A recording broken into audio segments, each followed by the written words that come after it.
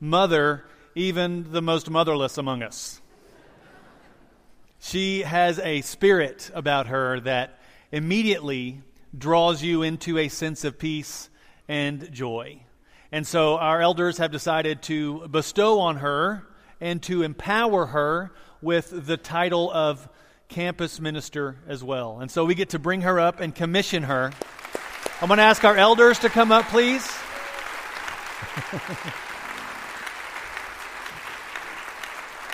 Nice.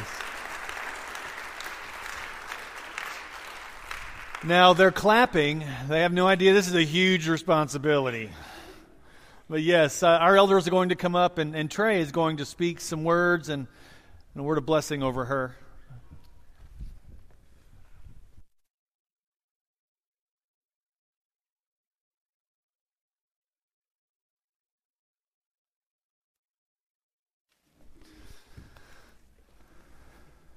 Appreciate you, brother. Thanks, man. So I was kind to Casey. I did not make him say anything. You're welcome. You're welcome. They are such a good team and a good family, and we are blessed to have them. Hey, thank you to all the participants this morning who've been able to be a little flexible. I really appreciate your help and your work. Thank you, Jeff, for letting me butt in at the very last minute. Appreciate that. When I was a teenager, I had started a long-distance relationship with a girl who I knew across the Metroplex. I may be speaking too much about myself to you, but this was back then before social media. Just remember, no social media at this point. We had to actually get a Metro phone line, which cost extra, so we could call from a different town to another town across. It was a big deal, right? So I had developed a relationship with a girl. I met her once, and she was pretty, and we struck it off really well, and we started talking on the phone for weeks.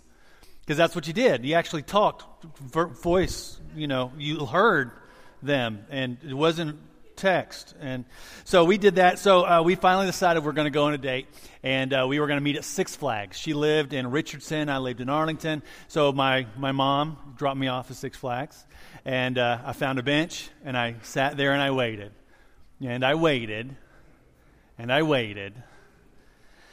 And it became apparent to me at some point that I had been stood up. Yeah, there's no empathetic people here. Man, y'all are looking at me like, yeah, so that's not unusual. Tell us something surprising. So I got stood up, and I fortunately I wasn't alone, because there was a girl on the bench across from me who was also stood up. Can you believe people these days? Standing people up, and I eventually went on in. We met our friends. I met my friends, and I got home that night, and I called her, and I said, "Where were you?" She says, "I was there. Where were you?" Yeah. Apparently, I was right across from her on a bench.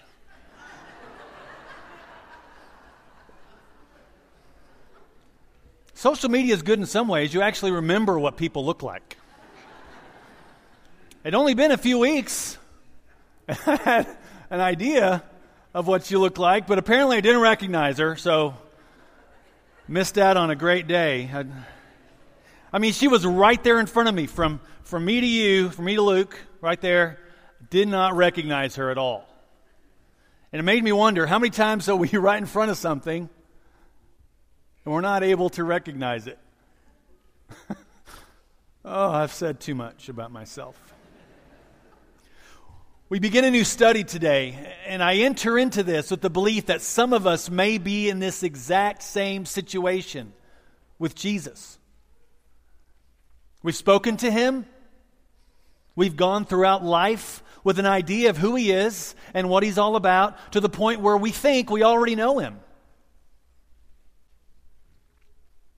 At least we know the image we have in our minds, but whenever that moment comes, when we're faced with Him, will we recognize Him? One question you've heard me ask, probably several times, is when we get a chance to meet Jesus in heaven, if He doesn't have blonde hair and blue eyes, are we going to recognize Him? The truth is, there's still so much more we have yet to learn about Jesus and His Father. So today we begin a study on Jesus. I have a lot of slides today. I'm sorry you won't get to see them until you get home and watch it online. But we'll be looking at different aspects of who Jesus is, and I hope that we'll be able to help each other see Jesus a little bit more clearly. And so I wanted to start with something very simple. Well, let's start with his name. Okay, the name Jesus comes from that Greek word Jesus. That's this translation of the Greek of his Hebrew name. That it was written in New Testament Greek, so they had to translate the name Jesus into Greek. So they chose Jesus, and the word Christos, Jesus Christos. Christos means Messiah. Jesus Christ, Jesus the Messiah. So when we think of Jesus, what images usually come to mind? You know, for me, the most familiar image was that one that was painted, and it was probably in every home that you could possibly think of. If you have your phone, you want to look it up, you can. Warner Salmon. It's this white Jesus pensively looking off into space, just looking. Calm, placid. We have in the 70s, remember that Jesus film in the 70s? We have this one man who was just really sad. It seemed like he was sad all the time. But he had these deep blue eyes. It was a famous film. It got people thinking. And in the last decade, we've been introduced to Jim Caviezel as Jesus. A little bit more Hebrew in nature. But we aren't the only culture trying to figure out who Jesus is. We aren't the only culture trying to figure out what he looked like. And I don't think we'll really be the last either. Because since the very beginning, there have been countless images of Jesus. There have been paintings. There have been mosaics. There has been... Cuba is a brand new mission field. There are Christians and gospel ministers in Cuba right now, and it is ripe. But they have this image of Jesus. And the Jesus in Cuba has a gun on his back.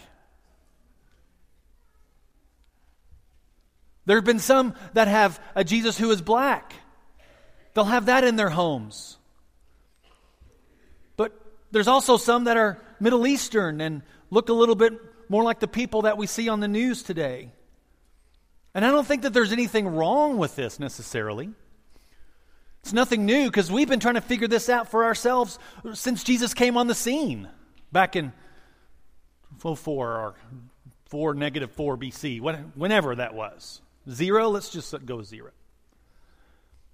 I think it's okay, but I think sometimes what has happened in our culture is that we've assimilated him so much, we've appropriated for ourselves Jesus so much to the point where you've got to look at this online today, but there's this statue that someone built that is a thumbs up, everything's okay, Jesus. It's exactly what he's doing.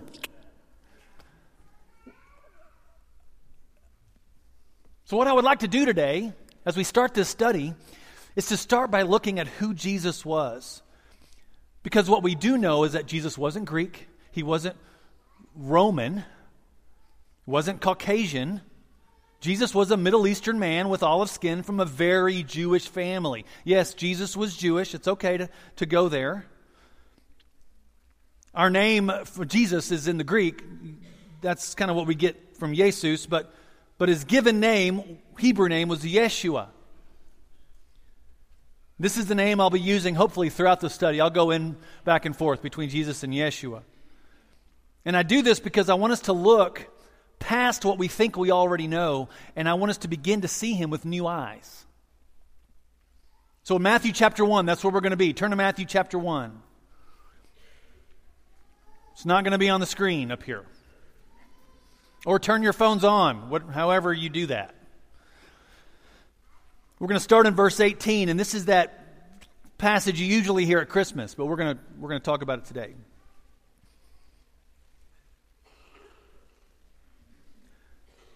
We're not going to fully unpack this text, but there's a few things I want us to kind of cling to. This is how the birth of Jesus, the Messiah, came about. His mother Mary was pledged to be married to Joseph, but before they came together, she was found to be pregnant through the Holy Spirit. Because Joseph, her husband, was faithful to the law and yet did not want to expose her to public disgrace, he had in mind to divorce her quietly. But after he had considered this, an angel of the Lord appeared to him in a dream and said, Joseph, son of David, do not be afraid to take Mary home as your wife, because what is conceived in her is from the Holy Spirit. She will give birth to a son, and you are to give him the name Jesus, because he will save his people from their sins. You will give him the name Yeshua, because he will save his people from their sins. Yeshua means salvation. Another form is God saves. A similar form of that name is Yehoshua, which is Joshua. But it means God saves. It means salvation. Names mattered in that day. They still do. What does it say in Proverbs 22? A good name is more desirable than great riches. Your name had meaning back then. It was loaded. Abraham means father of many nations. Isaac means laughter. Because, when you really think about it, a 100-year-old woman giving birth for the very first time, it's amazing and kind of funny. Moses means drawn forth, because that's what the Pharaoh's daughter did. She drew this baby from the water. Yeshua means salvation. It's a form of God saves, because this child, this Jewish child, was going to be the salvation of all people. Yeshua's mother is Mary, Hebrew name Miriam. Father, Joseph, Hebrew name Yosef. Mary was related to a long line of priestly families. And Yosef was a direct descendant from King David himself. King David, who reigned 1,000 years earlier. And although Yeshua was born in the small town of Bethlehem right outside of Jerusalem, his hometown of Nazareth was in northern Israel, about 90 miles from Jerusalem. And this is where Yeshua grew up. A Middle Eastern Jewish boy in the midst of a Jewish town in Israel. And he was born right in the middle of one of the most religious time periods in history.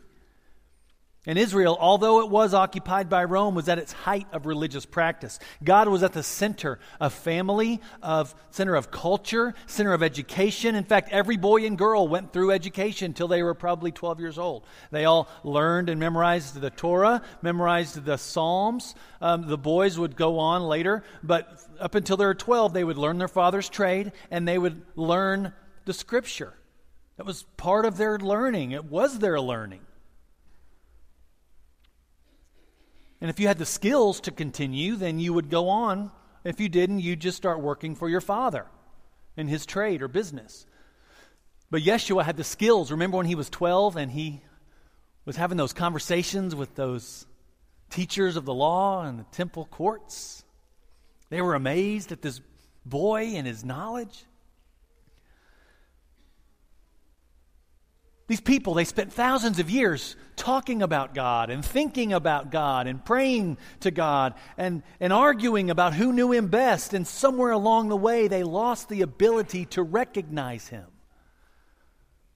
They were so wrapped up in the other things that they lost their image of God. So when God decided to show up in the form of a child, the image greatly conflicted with the image that God had of God that they had and had created over these years and years and years. Remember in John 1, 9 through 11, it says, "He was in the world, and though the world was made through him, the world did not recognize him. He came to that which was his own, but his own did not receive him." Yeshua came to save his people, the chosen ones, Israel. These religious and knowledgeable religious leaders were the ones who should have known what God looked like. They prayed and they went through the motions, but their hearts, they wandered. I think they stopped reading to discover. They started reading to defend what it is they already thought they knew. They stopped praying in faith and just probably at some point thought, well, if it's going to happen, it's going to happen. Scripture does like to point out the faithful ones. You know, in Matthew it says that Joseph was observant of the law. He was faithful. In the common Jewish Bible, the complete Jewish translation, it says that Joseph was true to the Torah. He did what was right. Because to them, doing what was right was doing what God wanted you to do. But somewhere, the majority of these leaders had lost sight of who Jesus or who God was, to the point where they not only rejected him, but they killed him. And in all of their conversations, they stopped discovering and began to create God in a different image, in their image. And God, or the idea of God, it became something else. Because when it comes right down to it, when we can't understand Yeshua, when we can't understand Jesus fully or God fully, we try to fix him. We even try to restore him. So there's a woman in Spain in her 80s. She had been attending church for most of her life. It was in a small town in Spain. The old church, it served as this center for the community, a place where they could go and pray and encounter God and Jesus. And sure, they encountered him through prayer and experience, but there was also a famous painting there, painted by this Spanish painter named Elias Garcia Martinez. And it was something that just the people were so proud of. It was a fresco on the wall, about this big. But over the years, as things kind of tend to happen, it kind of started to deteriorate. And they were all asking themselves, how do we restore this? It's the thing that brings our town together. How do we restore this? Because it started getting splotchy, and Jesus, you could still see his face, but it was just wearing thin. So this woman in her 80s, an artist in her own right, took it upon herself. I will help this town. I will restore this painting. Well, as they saw her walking in with the paints, the priest was like, no. We'll be fine. Let us manage this. So she stayed and kind of took it upon herself to fix this painting. I really wish you could see this. The image turned from a picture of Jesus to something that more resembles a monkey. Can you all see that in the back? Sorry for all in the very back. It is nothing like what the original Jesus looked like.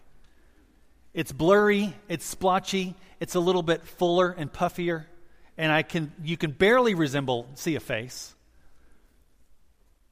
But the town was mortified because this woman had painted Jesus in her own image.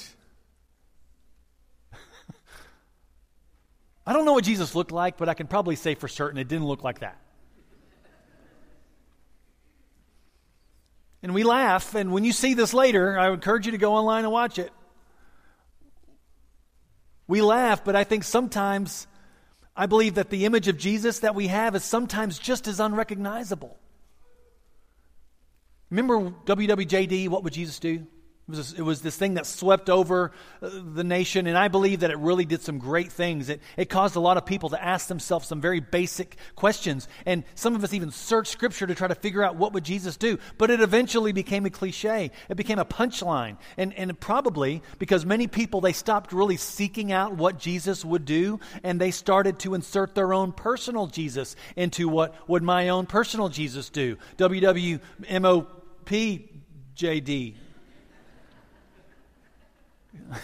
As we all know, our own personal Jesus is, it tends to be a little bit more judgmental and less loving, or no judgment at all and no discernment at all. So anything goes as long as you're okay and you don't push your agenda on me and you're kind.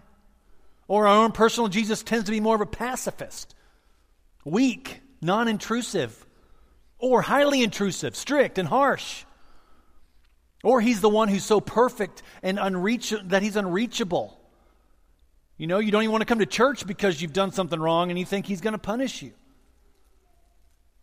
Or so close that he looks like us and acts like us. And what I will say again, I've said this before too, is that if Yeshua looks like you, talks like you, votes like you, has the same friends like you, and while ignoring the same people that we ignore, it might not be the real Yeshua we're following.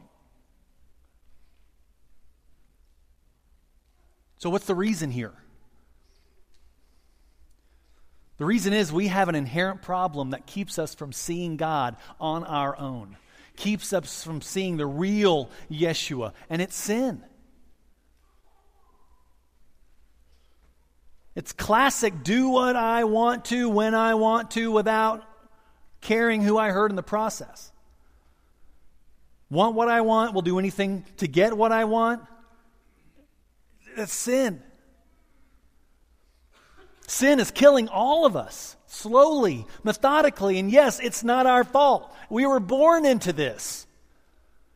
We were born into a fallen world, and we've been forced to face this darkness since we were children. Sin is killing us. You need to realize this. Sin is killing us.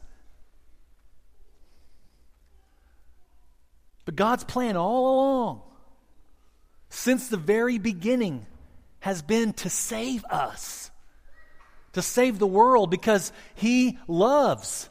He loves, and it's not a thumbs up, everything's okay kind of love. It's sacrifice, and it's difficult, and it's painful sometimes. It's sacrifice so He could save. So God sent Yeshua. He sent us salvation. And the name Yeshua comes with all the power and authority of heaven and earth. It comes with love. It comes with redemption. It comes with mercy and forgiveness. And it comes with a brand new life. And it comes offered for free.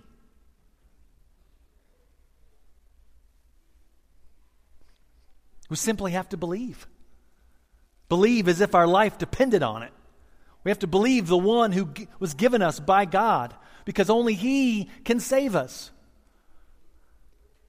Our own personal Jesus, man, that falls woefully short to save us. Because if it didn't, why are we still struggling with some of the same sins we're still struggling with? The things that we can't quite let go of. Those things that have control over you. What are those things? I would love to say, just shout it out. I don't think we'll be able to do that.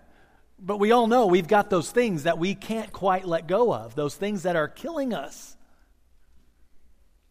The things that send you over the edge. The things in your life that are keeping you from experiencing joy and peace and love. Well, there's good news for you. Yeshua has been born.